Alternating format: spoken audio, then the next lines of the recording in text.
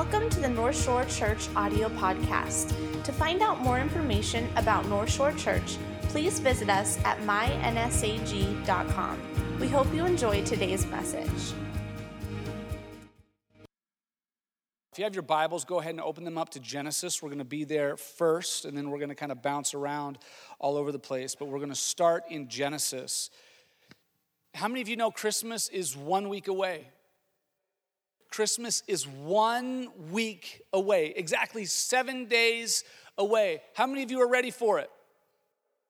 How many of you, like hearing this today, like you knew it was, but the reality is setting in and you're like panic is starting to creep in a little bit because you only have 7 days to finish your Christmas shopping. And so probably what's going to happen is at some point this week, you're going to work through lunch so you can take off early so you can get to Kearney or Grand Island to get to the mall to finish your Christmas shopping. How many of you got Christmas shopping you need to finish up?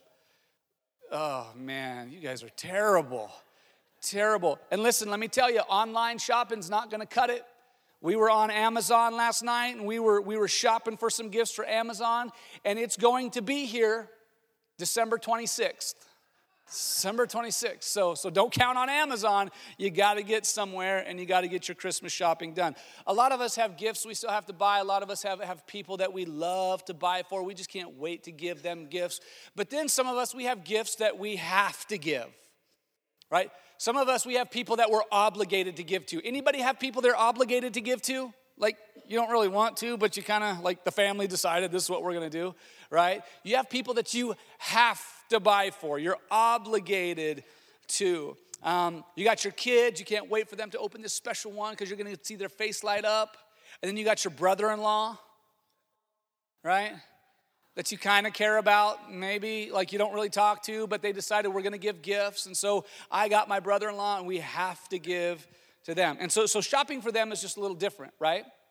It's just a little bit different. Like you're there, you're at the store, you're ready to go, you're tired of the Christmas crowd, and you can't find anything, so you're like, just grab the sweater. It doesn't matter. We just need to put something in a box and wrap it.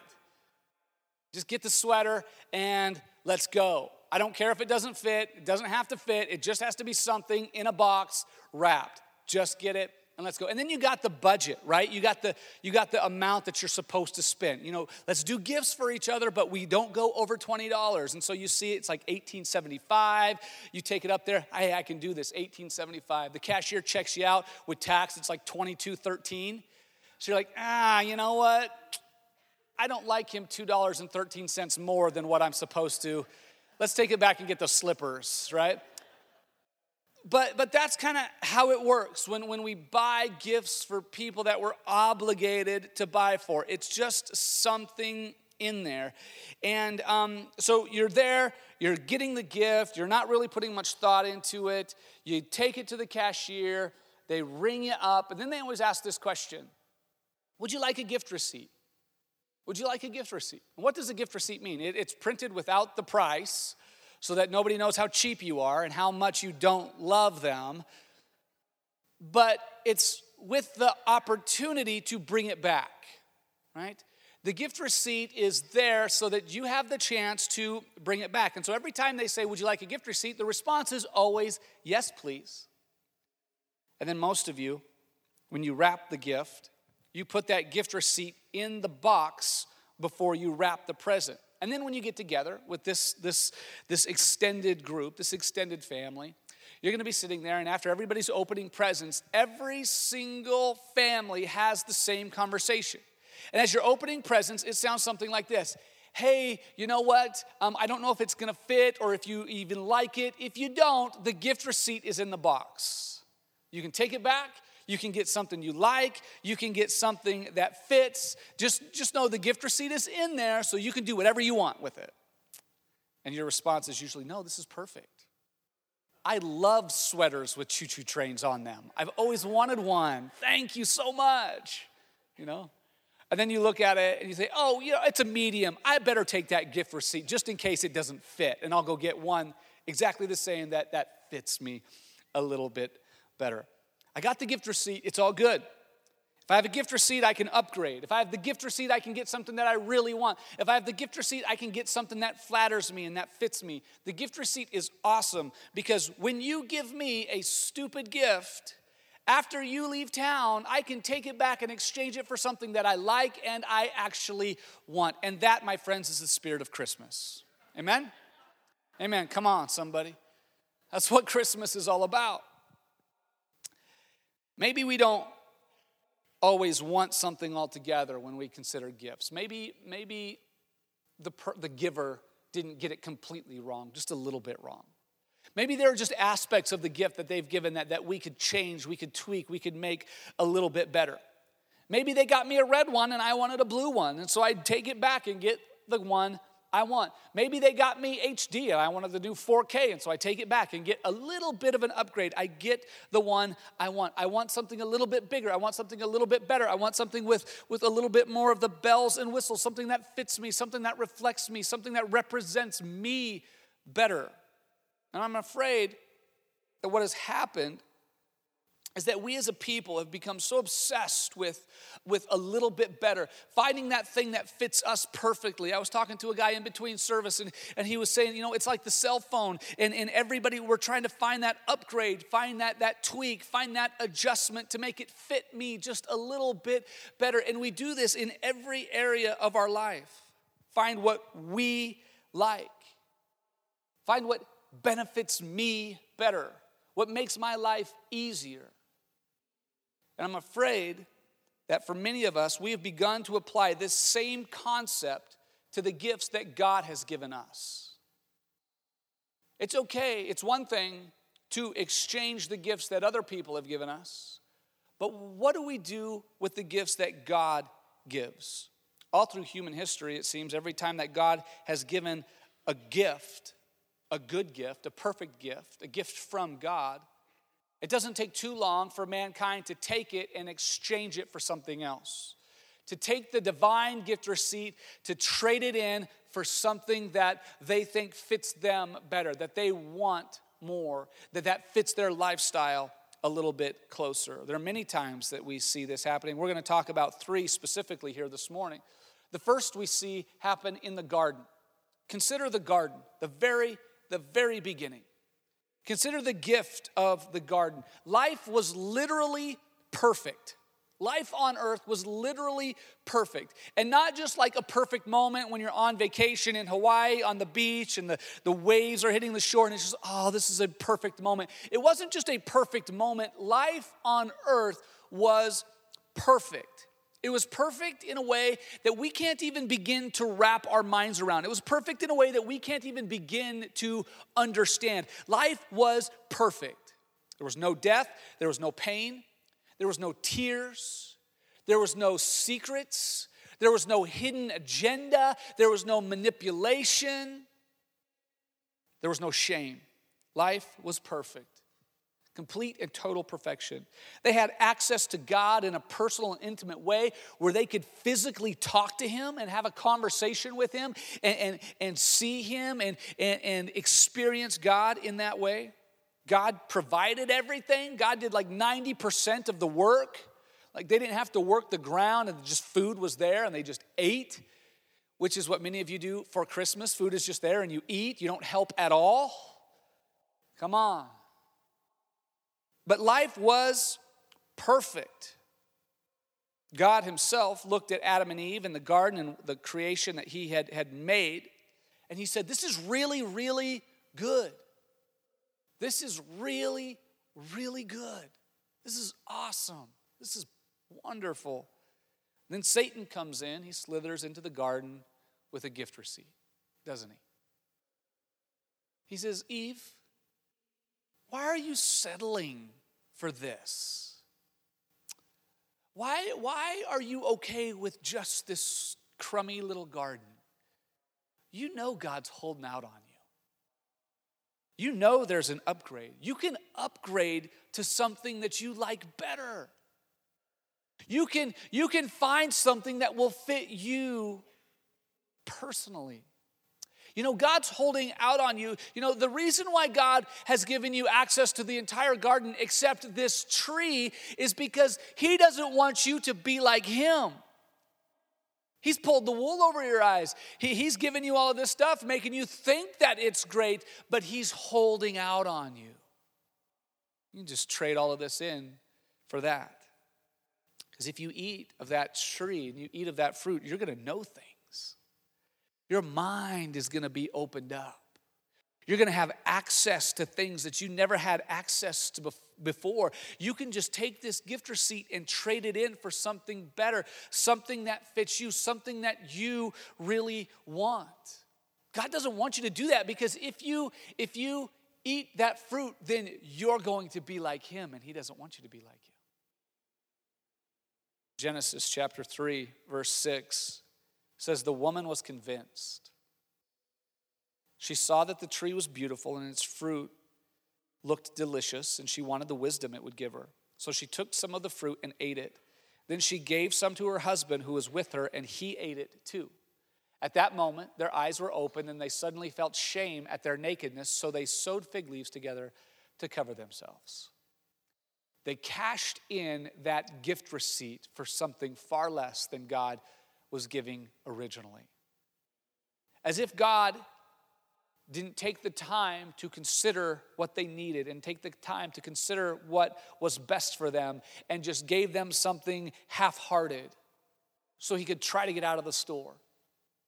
They cashed in perfection for shame, nakedness, and sin.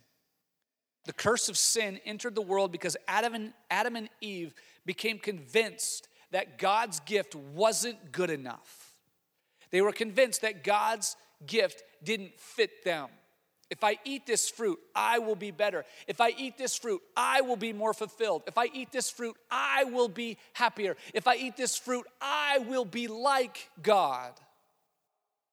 So the gift receipt is important to us. It's important to us on holidays because we don't want to get stuck with lame gifts, right?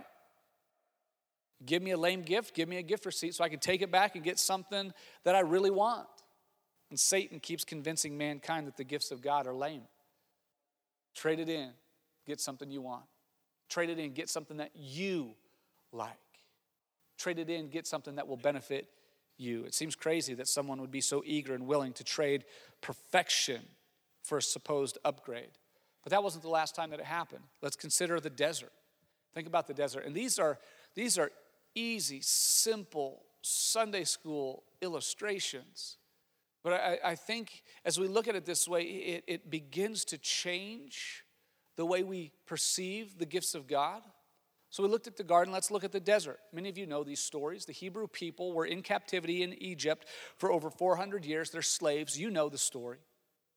Moses marches into Egypt.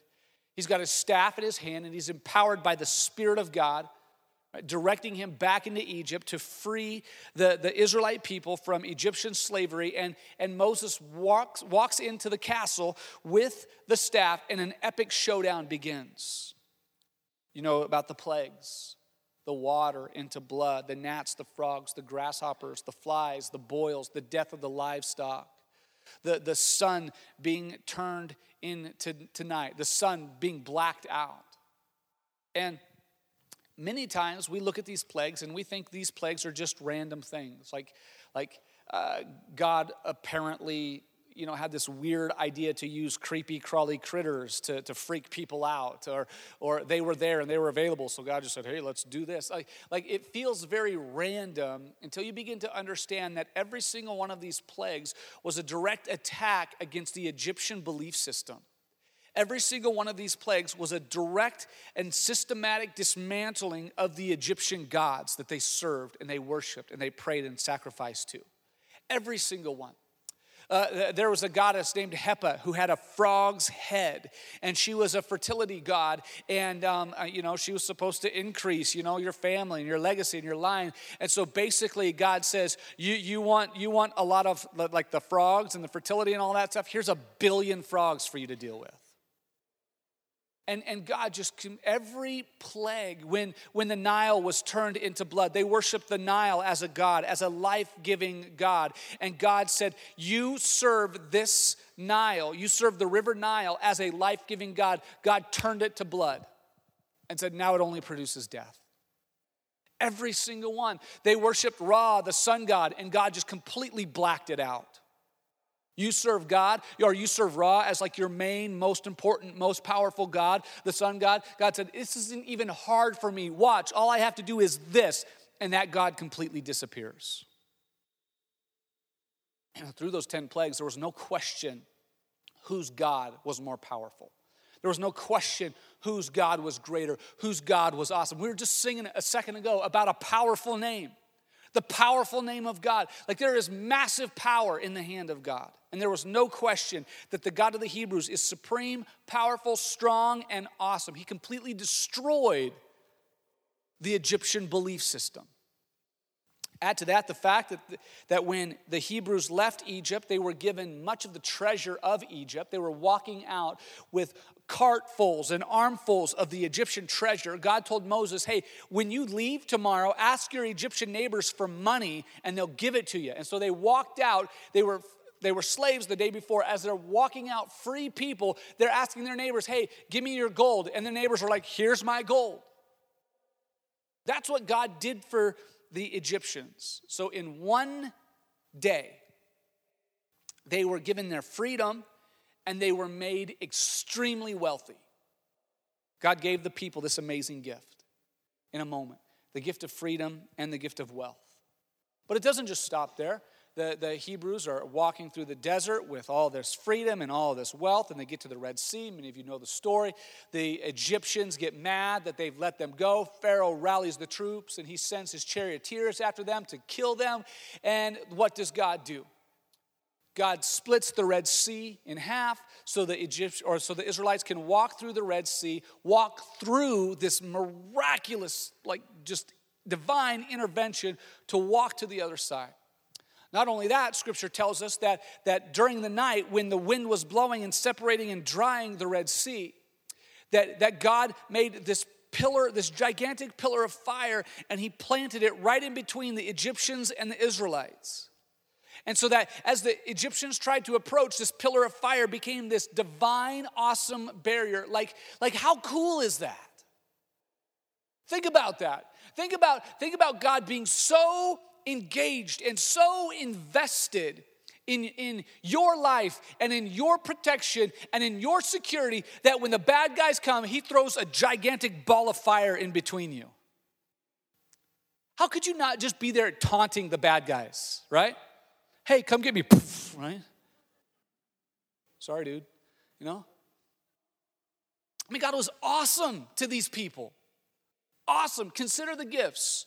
Freedom, wealth, and supernatural protection. Like this is a gift that they couldn't even think to ask for. They were crying out to God, but God intervened in such a divine and awesome and powerful way. Then while the Hebrew nation, free from the Egyptians, on the backside of the Red Sea that closed in and killed the Egyptian warriors who were trying to get them. On the backside, they're enjoying their freedom now. They're making their way to the promised land. God calls Moses to climb to the top of the mountain. And there on the top of the mountain, God is going to give Moses the 10 Commandments and some other instructions on how to lead and serve and worship God. And so Moses is up there getting the 10 Commandments. In Genesis chapter 32, verse 1 says this. When the people saw how long it was taking Moses to come back down the mountain, they gathered around Aaron. Come on, they said, make us some gods who can lead us. Think about this. He said, make us some gods who can lead us. Were these Israelites, the only gods that they would have known of because they were living in Egyptian captivity were the gods of Egypt and now the God of Israel, right? Who they had known and who they'd prayed to, but they didn't really know well. So every god that they knew of has just been completely dismantled and destroyed by the God of Israel, the Hebrew God, the God that they served. And now they go to Aaron and they're saying, make us some gods like the Egyptians had. Make for us some gods like the Egyptians that we can serve, that we can control, that we can identify. Make us some of those gods. I lost my place. We don't know what happened to this fellow Moses who brought us here from the land of Egypt. Verse 2. So Aaron said, take the gold rings from your ears of your wives and sons and daughters and bring them to me. Don't you think that Aaron should have said, are you stupid? Listen here, dummy. Like God, did you forget everything that God did? Why in the world would we create gods when we have God on our side? Why in the world would we take something so awesome and make him so small? Now that is the dumbest thing I've ever heard. Don't come talking to me about me making gods for you. Get out of here, right? Shouldn't Aaron have said that? But he said, take the gold rings from the ears of your wives and sons and daughters and bring them to me. Verse 3, all the people took the gold rings from their ears and brought them to Aaron. Then Aaron took the gold and melted it down, molded it into the shape of a calf. Here's a baby cow. When the people saw it, they exclaimed, listen to what they said, O Israel, these are the gods who brought you out of the land of Egypt. What? Are you kidding me? They brought their gift receipt to Aaron and said, hey, Aaron, instead of that God, we want a God that we're a little bit more comfortable with. We want a God that's a little bit more predictable. Well, we need a God that we can control. We need a God that will embrace our sin. We need a God that we can identify and we can give attributes to, and a God that we can define. We need a God that we can better understand. We need a God that we can change if we need to, if it suits us. We need a God, Aaron, that we created. Because if we serve a God that we created, then it elevates us to that position of God anyway, which was the first lie and the first temptation that Satan gave to Eve. Does this make sense? I don't know. This is crazy. But now consider the Christ. We looked at the garden, we looked at the desert. Now consider the Christ. Jesus, God's great and perfect gift to mankind. Jesus, the baby that was born in Bethlehem to the Virgin Mary, wrapped in swaddling cloth and laid in a manger. Jesus is God in the flesh. Colossians 1:15 says, Christ is the visible image of the invisible God. If you want to know what God is like, look to Jesus. If you want to know what God does, look to Jesus. If you want to know how God acts, look to Jesus. Jesus is the visible image of an invisible God. Jesus offers salvation from sin, freedom from bondage, access to eternity with God, hope, joy, peace, love, salvation. Jesus is the gift that God gave us before we even knew that we wanted that gift. Jesus offers life eternal in Romans chapter 1, verse 25. And Paul is talking here, and he's identifying the Gentiles' response to God. But in this, I think it pretty much sums up mankind's response to the great gift of Jesus. It says they traded the truth about God for a lie. So they worshiped and served the things God created instead of the Creator himself, who is worthy of eternal praise. Amen. They worshiped the things God created instead of the Creator. They traded the truth about God for a lie. Pretty much did the exact same thing that the Israelites did in the desert. They worshiped their created calf instead of the Creator.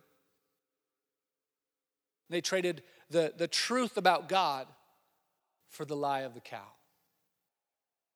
I want us to back up real quick and look at verse 21. It says, yes, they knew God, but they wouldn't worship him as God or even give him thanks. And they began to think up foolish ideas of what God was like. As a result, their minds became dark and confused. They began to think up foolish ideas of what God was like. Or rather, that they began to think up of what they wanted their God to be like. It wasn't like this practice in theology. We're trying to better understand God. We're trying to define God. No. It wasn't any of that. They were trying to figure out ways that they wanted their God to act like. So they traded in their gift receipt. This great gift of Christ, of Jesus. They said, no, not good enough. We don't want that. Here's our gift receipt. We're going to come up with ways that we can make Jesus better. And I wonder if we do that same thing today. We're thinking up foolish ideas of what God is like. And we want Jesus, yes. Like the majority of us in here probably would say, you know what, yeah, I want Jesus. We just want our Jesus to look a little different. I was preparing this and I was thinking, man, I don't know if I should preach this message. You know, this is probably going to be, the majority of people in the place are going to be believers, and then the snow hit, and then it's like, or the ice hit, then it's like, you're really probably just going to get the believers, though not everybody is. But I began to realize that, and Adam and Eve had a relationship with God that we'll have someday, but they had intimacy with God in an awesome way, and they used their gift receipt. The Israelites saw God do all these amazing things and protect them with fire and split the Red Sea in half and feed them with bread from heaven, and they traded in their gift receipt. I began to realize that, man, this message is for us as believers. This message is for us because we're constantly tempted to trade in our gift receipt. A lot of us are looking for Jesus. We just need a Jesus that is more me. You know what I mean? I just want a Jesus that fits me better. I want a Jesus that is more effective at hiding my flaws. I want a Jesus that's more flattering to me. I need a Jesus with vertical lines, right? Horizontal lines make me look fat. It doesn't look good on me. I need a Jesus with vertical lines. I need a Jesus that makes me look better than what I really am. Essentially, we're saying, I want a Jesus who's willing to lie to me to make me feel good. I want Jesus. I just don't know if I want the original version. I want Jesus. I just want the Jesus that will let me succeed without asking me to surrender. That Jesus is too much. I want this one. I want Jesus. I just want the Jesus that invites me to enjoy my freedoms without asking me to sacrifice anything. I want Jesus. I just want the Jesus that allows me to be guided by my conscience and doesn't bother me with Holy Spirit conviction. That's the Jesus that I want to serve. I want a Jiminy Cricket version of Jesus.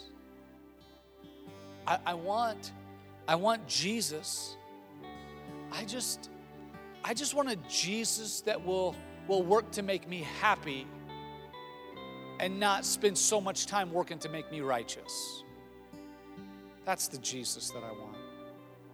I want Jesus. I just want the Jesus that forgives my sins and doesn't ask me to forgive the people who've sinned against me. I want a Jesus who is willing to forgive me of all the wickedness and all the sin and all the thoughts and all the bad things that I've ever done and wipe them completely clean and forget about them and throw them to the sea of forgetfulness. But I still want that Jesus to validate me when I hold on to my anger and my bitterness because of that person and what they did to me. That's the Jesus that I want Jesus. I just want the Jesus that will bless my finances and doesn't get so worked up with me tithing. I want Jesus. I just want the Jesus that asks me to take up a cause and not the cross. That's the Jesus I want. I want Jesus, just not the original version. I want the Jesus that's as preoccupied with my comfort as I am. I want a Jesus that I can think about before I commit to. I want a Jesus that I can try on for a little bit. I want a Jesus that I can wear around the house before taking off the tags. I want a Jesus that makes sure that all of my flaws, all of my faults are hidden. I want a God that fits me better. And if Jesus doesn't do it, I may trade him in for not like, I'm not going to go worship somebody else. I just want a better Jesus. I just want a Jesus that fits better. You know, God, I really want Jesus. I just don't know if I want your Jesus.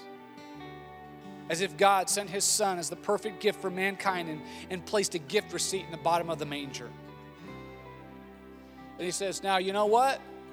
If you don't like it, or if it doesn't fit, take it back and get something you really want. Take it back and get something you like. And we think God says that because that's exactly what we do. We look for a Jesus that fits us better. And the moment we change any part of Jesus, the moment that we change any part of him, the second that we ignore one aspect of our perfect gift, Jesus Christ, who we celebrate this gift on Christmas, the second we change anything about it, we trade this perfect gift for a golden calf. You change one thing about it, you're completely rejecting all of Jesus, and you're saying, you know what? I'd rather serve and worship this thing that I created. And so a lot of us as Christians, as believers, we have 100 different golden calves that we all bow down to. And you know what?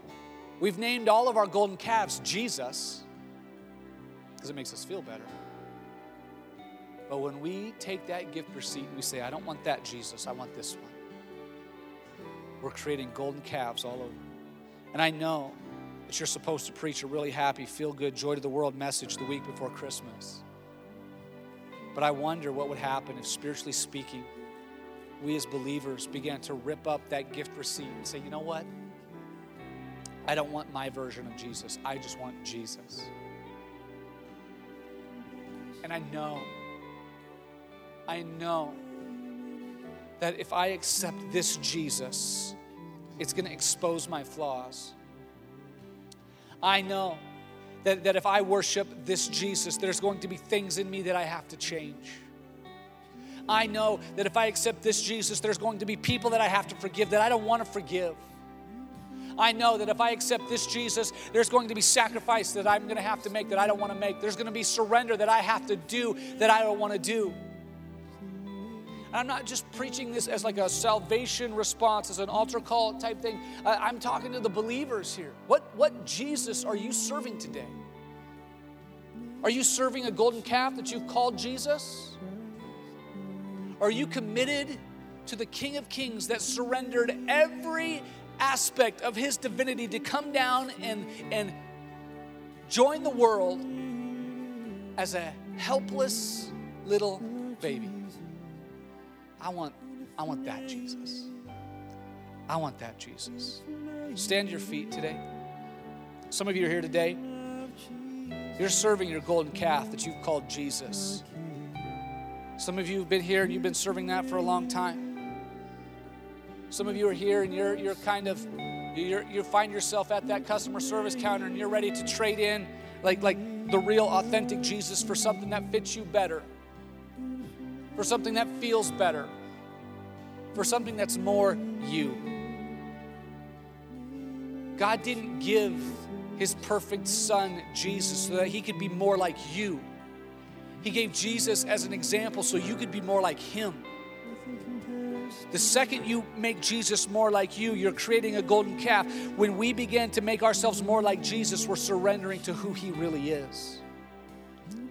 Bow your heads, close your eyes all across this place.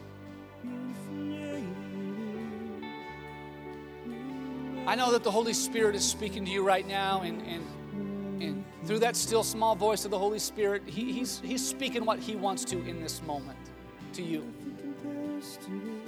And I know that there's some of you who you feel like there's a moment where you really want to connect with God. Well, we're going to close with worship.